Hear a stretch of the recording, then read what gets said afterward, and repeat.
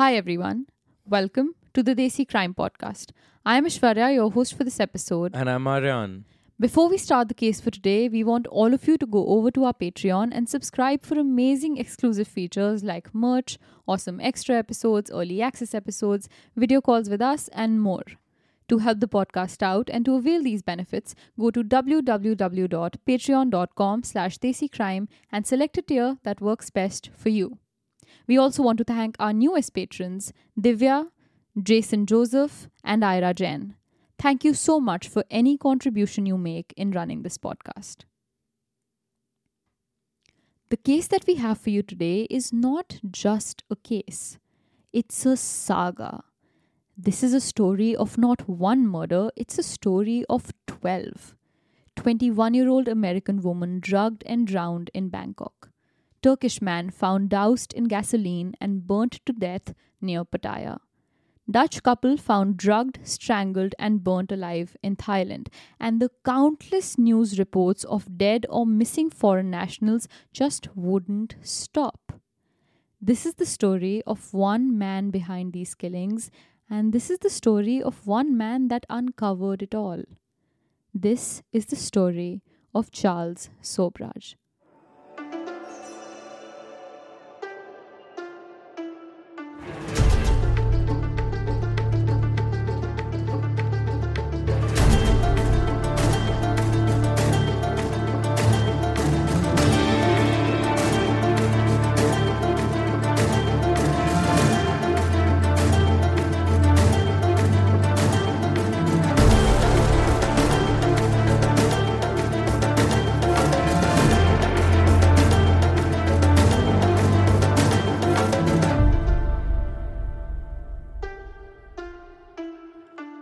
Usually, Aishwarya, when we have cases where there is one death, right, the entire case is revolving around one victim. It's like we can highlight the story of the victim so much more. But 12 murders almost seems to diminish each single murder, and the stories meld together. And I have a feeling it's the same with this one, right? There are 12 stories, but can we do justice to each one of them? And it just seems like they don't stand out anymore. I understand exactly what you're saying, Aryan. This is, funnily enough, a Stalin quote, isn't it? The death of one man is a tragedy, but the death of millions is a statistic. I was about to say, yeah. Yeah. And while I was researching for this case, I knew I had a tough task in front of me. The task to make sure that by the end of this episode, it doesn't feel like there were just 12 bodies, just 12 random foreign nationals that were found dead in some country on this planet. These are 12 stories of 12 very real people. People with families, people that had dreams and goals. Real people like you and me whose lives were taken from them. And while we may not be able to cover all 12, the ones that we do cover, they need to be done justice to. All right, having said the number 12 enough times, one final time, tell us who these 12 people are. And tell us who is the man behind these 12 murders? And tell us who is the man that uncovered it all. So, we're beginning this episode in an iconic period of history. In fact, Aryan, I'll ask this question only because I know the answer to this question. Which time period would you like to be born in if you had that choice? Oh, 100% the answer is the 70s. And we're going to the 70s. Let's go. I love the 70s. The 70s were insane. For the 20 years before then, beginning in the 1950s, a counterculture had started to emerge in the Western world. A culture of psychedelic music, a culture of sexual revolution and liberation, a culture heavy on drug use and heavy on Eastern philosophy. 70s, baby. Let's go. The 70s. This was a culture that many believed was the way to spiritual enlightenment. By the time the 70s rolled around, this culture, or the hippie culture, was in full swing. During this 20-year span, thousands and thousands of Western youngsters, people our age, packed up a backpack, hopped onto a bus, and flocked to countries like India, Nepal, Thailand, and Indonesia through a route that came to be called the hippie trail. Now, make no mistake, this wasn't a culture of just degenerate young people only obsessed with drugs, sex, and partying.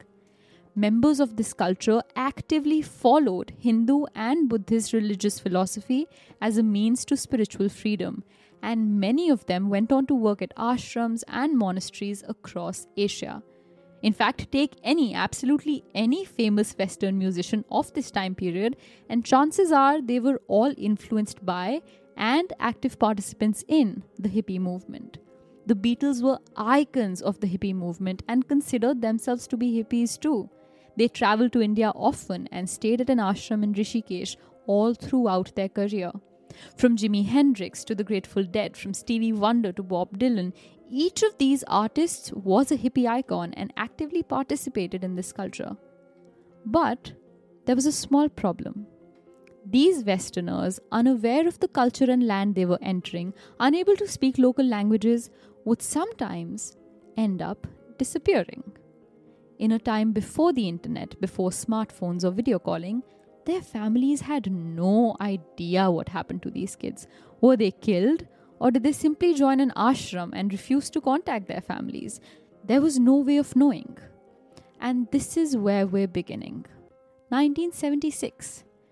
Thailand in 1976. Bangkok, Thailand's capital, was a hustling and bustling city, a city of tourists, many of whom were these hippies. The city was full of the Dutch, the French, the American. It was a breeding ground of hippie culture. Living in Bangkok during this time was a couple that was about to make history. This couple was Dutchman Herman Knippenberg and his German wife Angela. Herman was a 31-year-old, young, hardworking, and honest Dutch diplomat working at the Dutch embassy in Bangkok. Angela wasn't just Herman's wife living in his shadows. She was and is even today in many ways way more remarkable than any of the remarkable people we've covered on this podcast. She spoke 6 languages. She got her degrees from Bryn Mawr College and the Johns Hopkins School of Advanced International Studies, and by the 1960s was working with the World Bank in Washington, D.C. She then joined the United Nations Secretariat in 1977 and eventually was the UN High Representative for Disarmament Affairs. But this tiny list doesn't even begin to explain the work she's done. You're looking for inspiring women?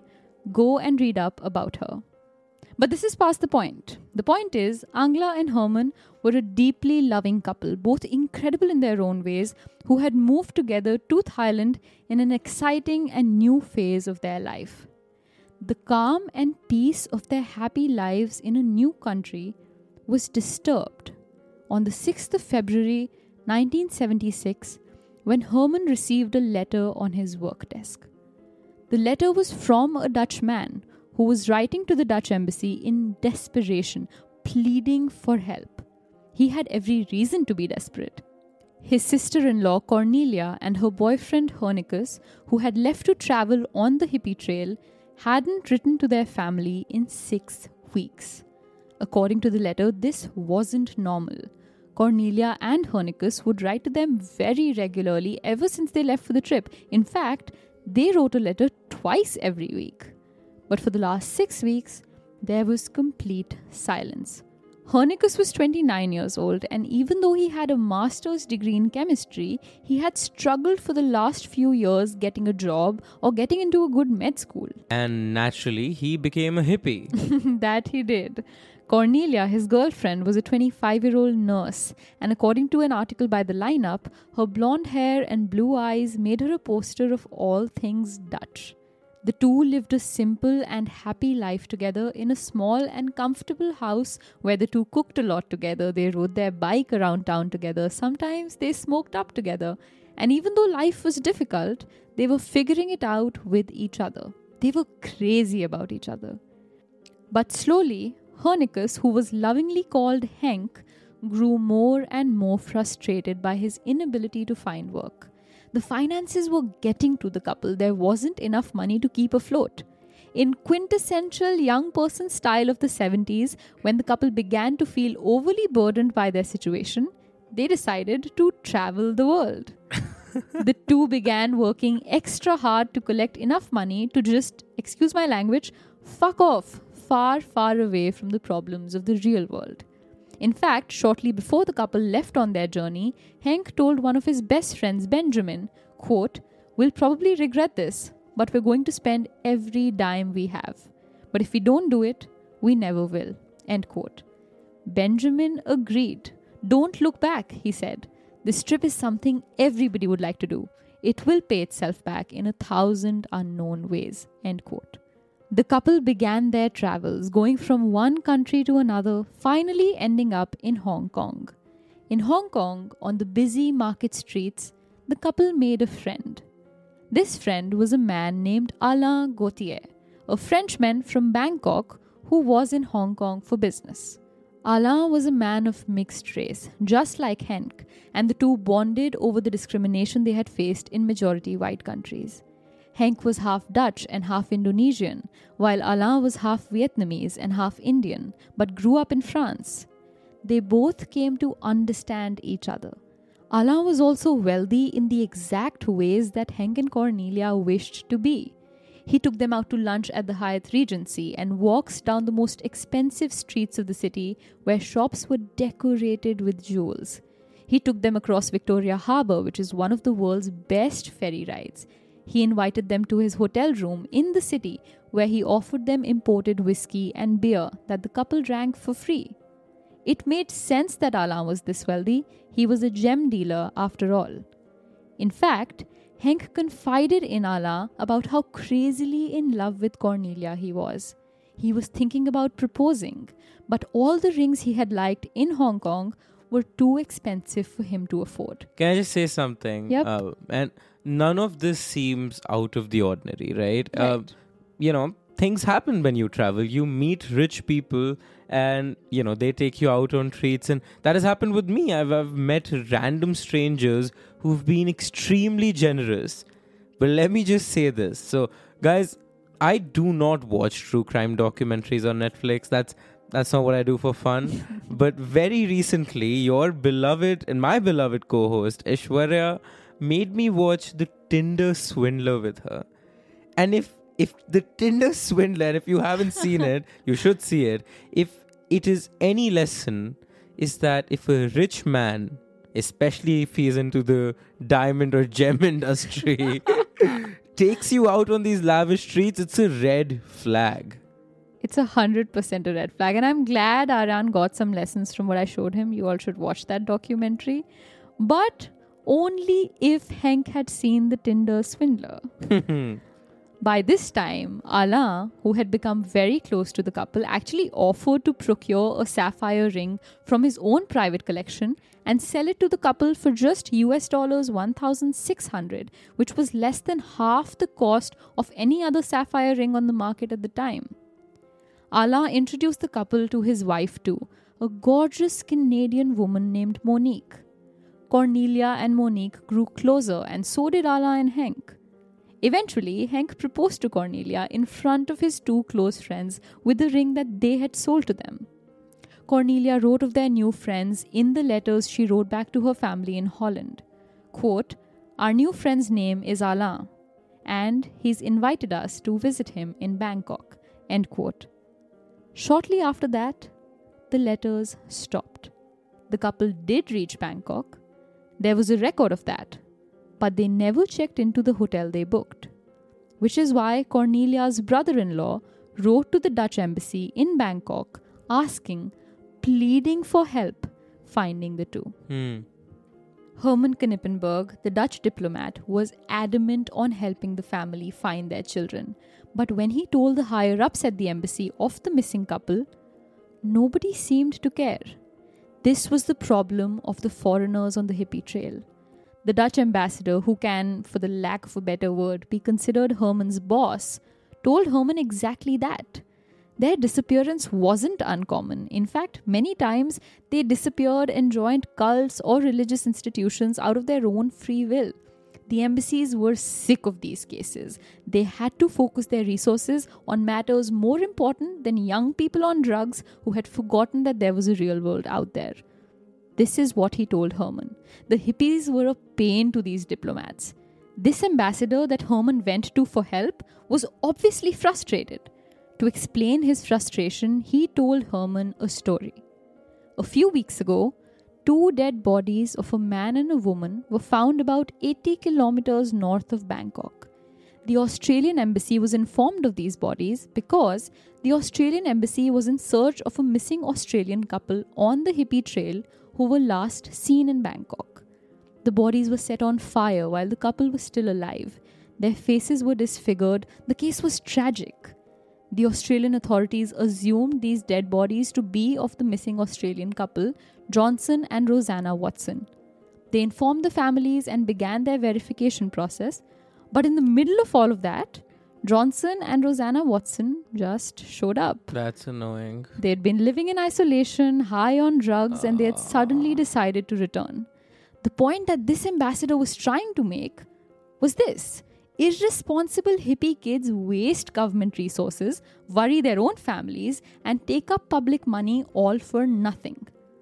But all Herman heard from this story was, this means there are 2 dead bodies in some morgue in Bangkok that are unidentified. I was like, dude, add 1 plus 1. Yup.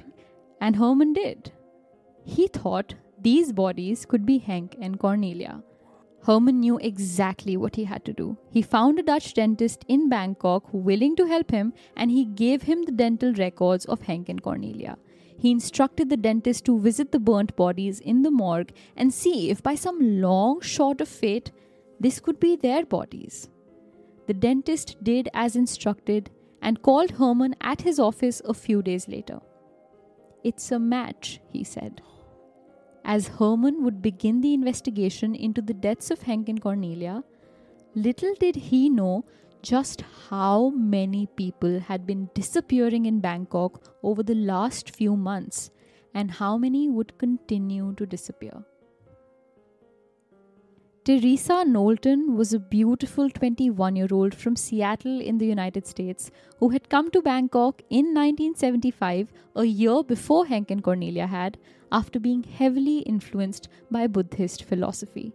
She wanted to travel all the way to Kathmandu to study at a Tibetan monastery in Kopan. But before she became a monk in Nepal, she wanted to enjoy her last few weeks as a young 21-year-old during her travels. This was the deal she made with herself. She'll party and have sex and meet new people on the way to Nepal. But once she reached the monastery, she'd leave that life behind her to find a greater purpose, to find enlightenment. I'll just say this. That's not how it works. No, unfortunately not. In Bangkok, Teresa made friends with other backpackers. On one of those evenings, these backpackers invited Teresa to a poolside party at the residence of a wealthy gem salesman and his wife living in Bangkok, a man named Alain Gauthier. And let me guess, his wife was also beautiful. His wife was beautiful. She was Canadian. Her name was Monique. We know the story. This man was warm and welcoming, charming and charismatic. He had a reputation for inviting young backpackers to his lavish bungalow called Kanith House and let them have a good time before they left Bangkok. Teresa was excited. Teresa went to Kanith House that night for the party. She drank, she danced, she had fun, and she was never heard from ever again. On the 18th of October 1975, just a few days after Teresa went to the party, her body was found floating in the Gulf of Thailand in nothing but a beautiful flowery bikini. It was obvious this was a murder, not an accidental drowning. Teresa was drugged with a highly sedative drug called Largactil, used to treat severe depression, and while she was still alive, she was drowned. We know this because there was water in her lungs. While alarm was being raised in Bangkok over the body of Teresa, and while the local newspapers began to talk about the possibility of a bikini killer on the loose, a young Turkish man named Vitali Hakim was planning a trip to Bangkok. Let me just point this out. The fact that there was water in her lungs means she was alive. She was probably, scrambling for help, and she inhaled the water in. Yep. And hence it's in the lung. Exactly. And that's how we know she was alive, because she was breathing while she was in water. So like I said, Vitali Hakim is planning a trip to Bangkok. Hakim was a drug dealer coming to Bangkok to conduct drug sales among a market of hippies. He knew this was where the drug industry was booming. He left behind the woman he loved, a French woman named Charmaine, and the daughter that he had with her, to go to Bangkok for just a few weeks. He told them he'd come back soon. But Charmaine never heard from Hakim ever again. Her daughter never saw her father ever again. When weeks passed and Hakim didn't return, Charmaine left her daughter with her mother back in France and booked a flight to Bangkok to find the man she loves. She knew where Hakim had last been. He had written to her. He said he had made friends with a couple in Bangkok. No. Who could Same that couple, be? gem dealer Alain Gauthier and his wife Monique. The two had been nice to him. They had invited him over to their gorgeous home, Kanith House. They had offered him free food and alcohol and a place to stay if he needed it. And so, Charmaine went to Kanith House the second she arrived in Bangkok. Charmaine met Monique. The women talked. She told Monique she was looking for her husband and asked if she knew where he was. Then entered Alain. Alain and Monique told Charmaine they had met Hakim. He had come over for a party, but they hadn't seen him ever since. They had no information of help that they could offer her, but they could be of comfort to her and be her friends in this time when she needed friends. Alain offered Charmaine a cup of tea. Charmaine drank it, and nobody heard from Charmaine ever again. Her mother waited and waited and waited for her daughter to return. Charmaine's young daughter waited for her mother and father to return, but they never did.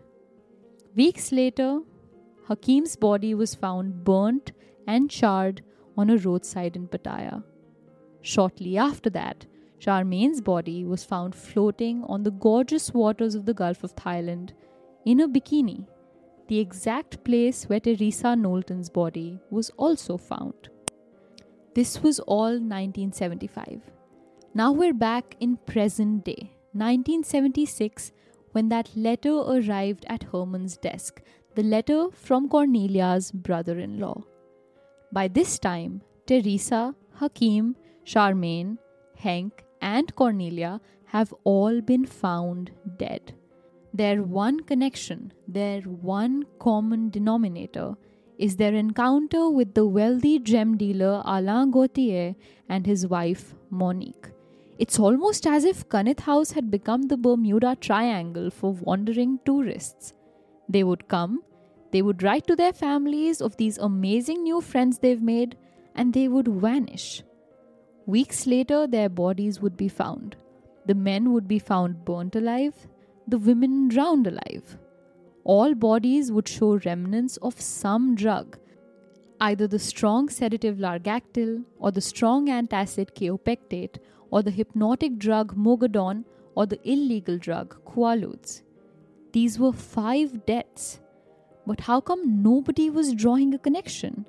Why was nobody going to the cops? How was Herman Knippingberg, actively working on the deaths of Henk and Cornelia, unable to realize there were other murders of the same nature, all that led back to the same man, Alain Gauthier? These are all valid questions, but there's one simple answer to each and every one of these questions. For long after these people disappeared, it seemed like they were still alive. Their passports continued to be used. There were records of all of these people leaving Bangkok.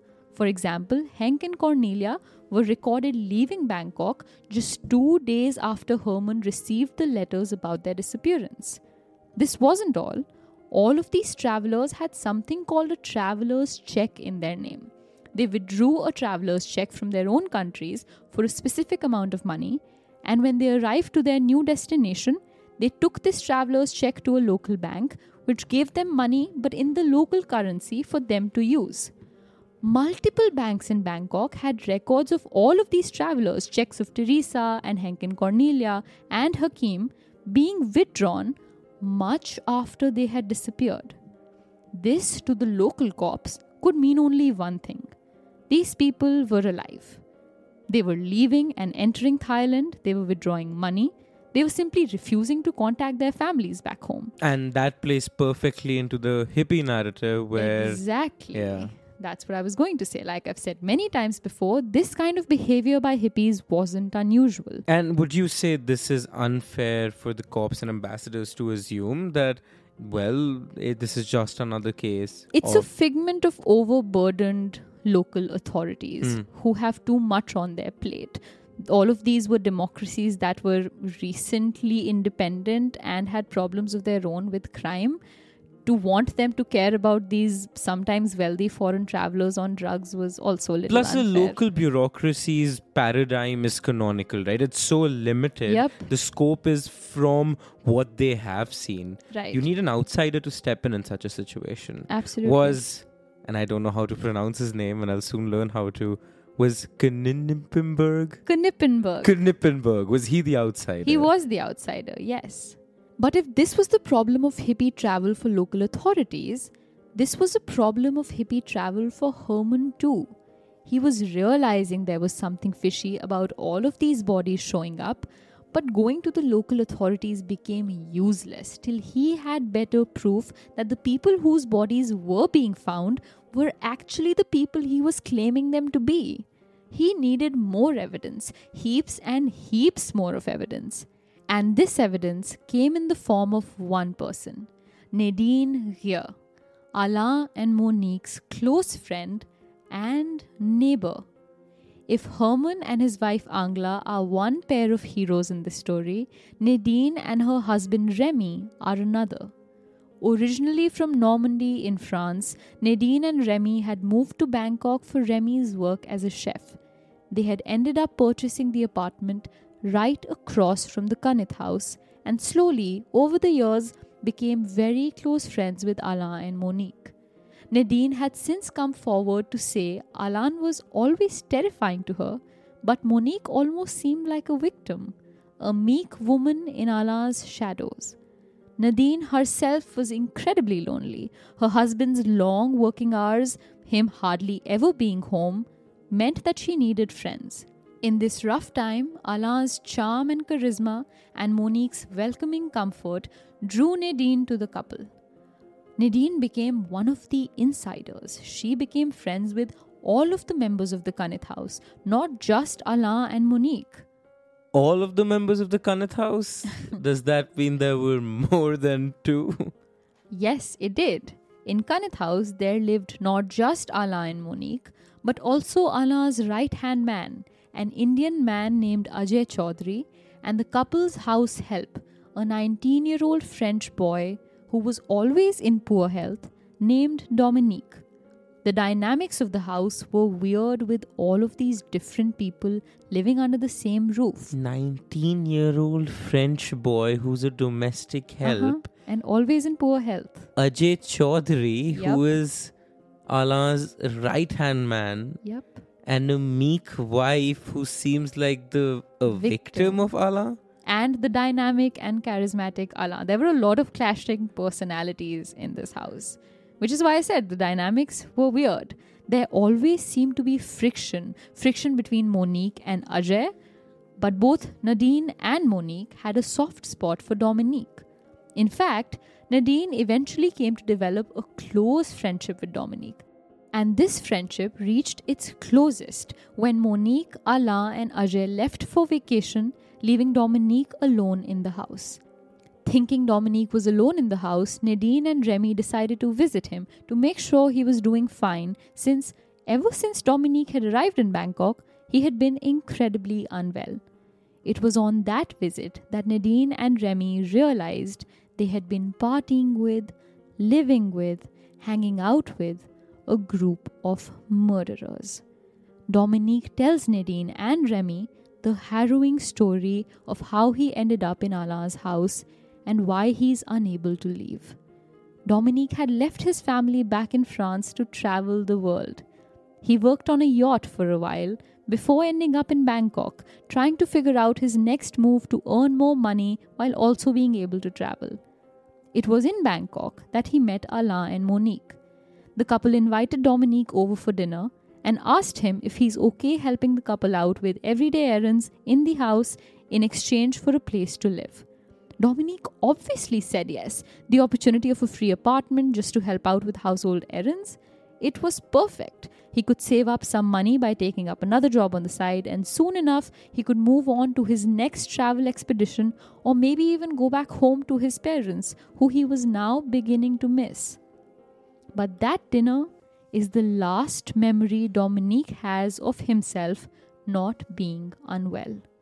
The next morning, Dominique wakes up in Alain's residence and he couldn't stop throwing up.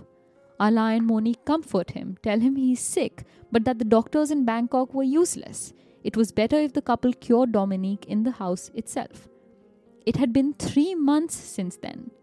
Since then, Dominique had lost so much weight, his ribcage stuck out of his skin. He threw up almost every day and showed no signs of recovery. But by this time, Alain had gained Dominique's trust. He became Dominique's confidant. Dominique couldn't think of questioning him. However, as time went on, Dominique noticed a pattern. Foreign travelers would come to the Kanith house. The couple would feed them food, give them drinks. The travelers would fall sick in ways remarkably similar to those of Dominique. They would faint, they would sweat, they would throw up, complain of a stomachache. Alain and Monique would promise to nurse them back to health, and then these people would disappear. Dominique had personally watched Teresa get sick and then disappear. He had watched Hakim get sick and then disappear.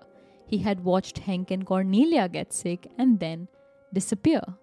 On multiple nights, he had woken up to the sound of Alain and Ajay carrying someone down the stairs out of the house, and every time he was told they were taking a sick backpacker to the hospital.